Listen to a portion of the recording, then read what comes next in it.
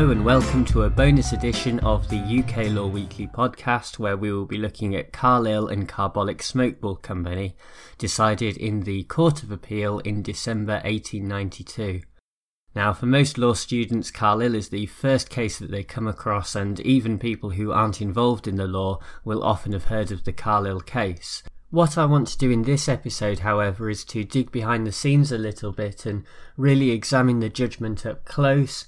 Also consider, is it right that Carlile is held in such reverence by those who are interested in the law? And also, perhaps most importantly, is Carlile still the key case today that it was back at the end of the 19th century? Perhaps the first question that we need to ask, though, is what exactly is a carbolic smoke ball? Well, what we're dealing with here is a rubber ball that was filled with carbolic acid. This had a rubber tube attached to it that would go in your mouth. You'd squeeze the ball to release all of the carbolic acid vapours, and this would basically make snot go everywhere. But the idea was that it would release all of the flu symptoms alongside the snot as well. Obviously this didn't work and was a load of nonsense. Carbolic acid, for example, was used in World War II by the Nazis as a means of execution when they injected people with it. Nevertheless, the Carbolic Smokeball Company tried to make a profit from this and put an advertisement in the Pall Mall Gazette in 1891, which said as follows: £100 reward will be paid by the Carbolic Smokeball Company to any person who contracts the increasing epidemic influenza colds or any disease caused by taking cold after having used the ball 3 times a day for 2 weeks, according to the printed directions supplied with each ball. Mrs. Carlile, our other protagonist in the case, decided to buy one of the smoke balls, but she still managed to contract flu despite using it as directed in early 1892. Her husband, on her behalf, claimed the reward from the Carbolic Smokeball Company, but didn't receive a reply to his first letter, didn't receive a reply to his second letter either, and on the third letter that he sent, he got an anonymous response saying that Mrs. Carlile would have to come in and prove that she had used the smoke ball as directed, and also that she had got the flu as well. This was too much for Mrs. Carlile's husband, who was a solicitor, and he decided to sue the company on his wife's behalf for the £100, which at the time was a substantial amount of money. £100 would probably buy you a house back in the 1890s in England.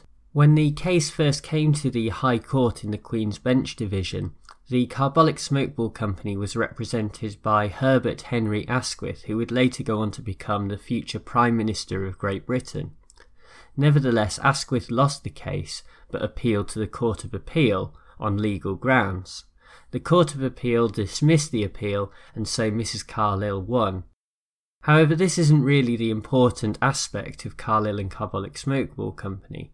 The reason why it's so interesting was because of the various defences that Asquith tried to raise, and how the judges in the Court of Appeal dealt with those arguments in turn and established what is considered to be much of the current law on contract.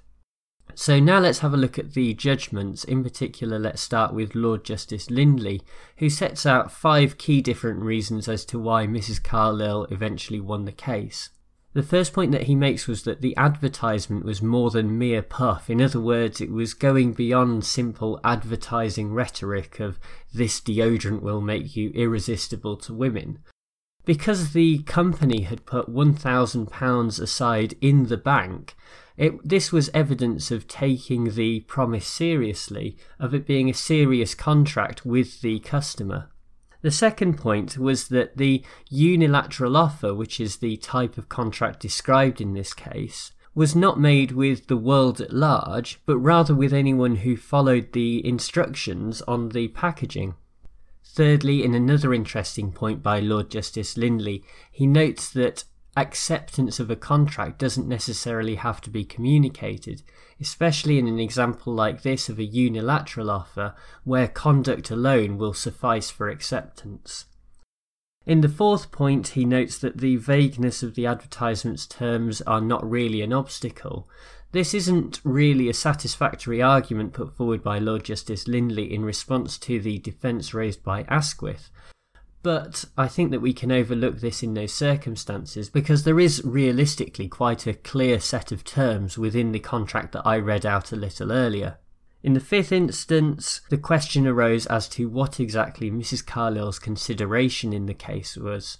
So the Carbolic Smokeball Company were obviously giving away £100 and that was their part of the contract, but what was Mrs. Carlil doing in return was the question that was raised by the defence. Lord Justice Lindley made the excellent point that Mrs. Carlil had not only bought the smoke ball as part of her consideration, she had also used it as directed, and going to this inconvenience of having her snot all over the place for 3 times a day was enough of an inconvenience to count as consideration. This perhaps links to some of the other famous cases in contract law which talk about the sufficiency, not necessarily the adequacy, of consideration. The other key judgment in the case is given by Lord Justice Bowen, who complements the judgment of Lord Justice Lindley quite nicely. So whereas Lord Justice Lindley wasn't exactly convincing in terms of the vagueness of the advertisement or the subsequent contract, Lord Justice Bowen, on the other hand, talks about, well, if the ordinary person could understand that there was a contract there, then that would be sufficient. The other points that he raises are, even though there was an offer to the whole world, this doesn't necessarily mean that there was a contract with the whole world, because not everybody in the world had performed the requirements dictated by the advertisement in terms of the conduct of buying and then using the Carbolic Smoke Ball in a prescribed way. This for me is a great way of thinking about a unilateral offer to the world at large, but contracts with specific individuals such as Mrs. Carlil. Bowen then also goes on to re-emphasise the importance that communication isn't necessary in terms of the acceptance of a contract as well, but realistically this had already been covered by Lord Justice Lindley. The other judge in the case was Lord Justice A.L. Smith, but his judgment was quite short and it generally agreed with the judgments given by the other 2 justices, so there doesn't really need to be much said about that. And there we have it. At its nub, Carlil tells us that an advertisement which contains an offer of a reward can represent a binding contract with a person who actually acts on the basis of the advertisement and ultimately seeks to collect the reward. This does raise the question though about why is Carlil so important? How many offers do you see today which offer rewards in advertisements? I certainly don't see very many. Nevertheless, even though unilateral contracts themselves are not exactly common, the case is still important in a wider context of contract law, and is still arguably the number one case to give to the first-time law student who wants to see what they're letting themselves in for. As I mentioned earlier, Asquith raises nearly every argument in his defence that he can muster, even though it's to no avail in the end.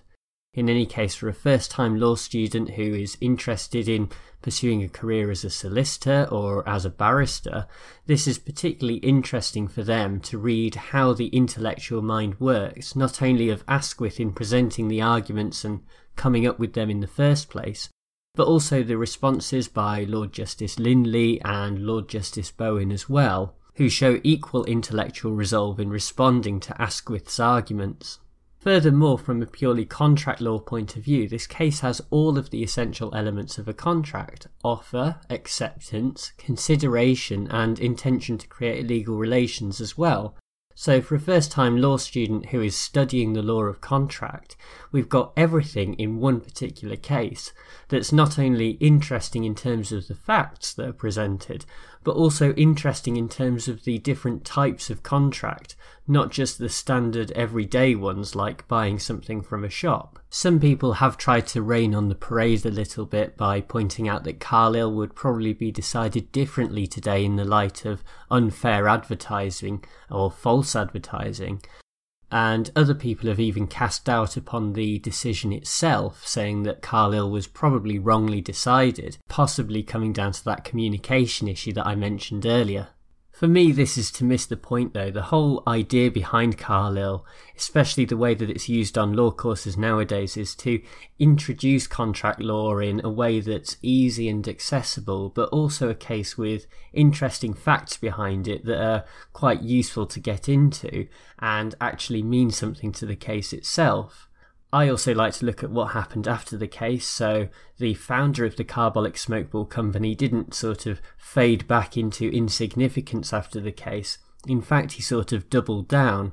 He created a new limited liability company and put more advertisements in the paper saying that the Carbolic Smokeball did in fact work, and that a reward of £200 would in fact now be offered, although this time there was quite a lot more small print at the bottom of the advertisement.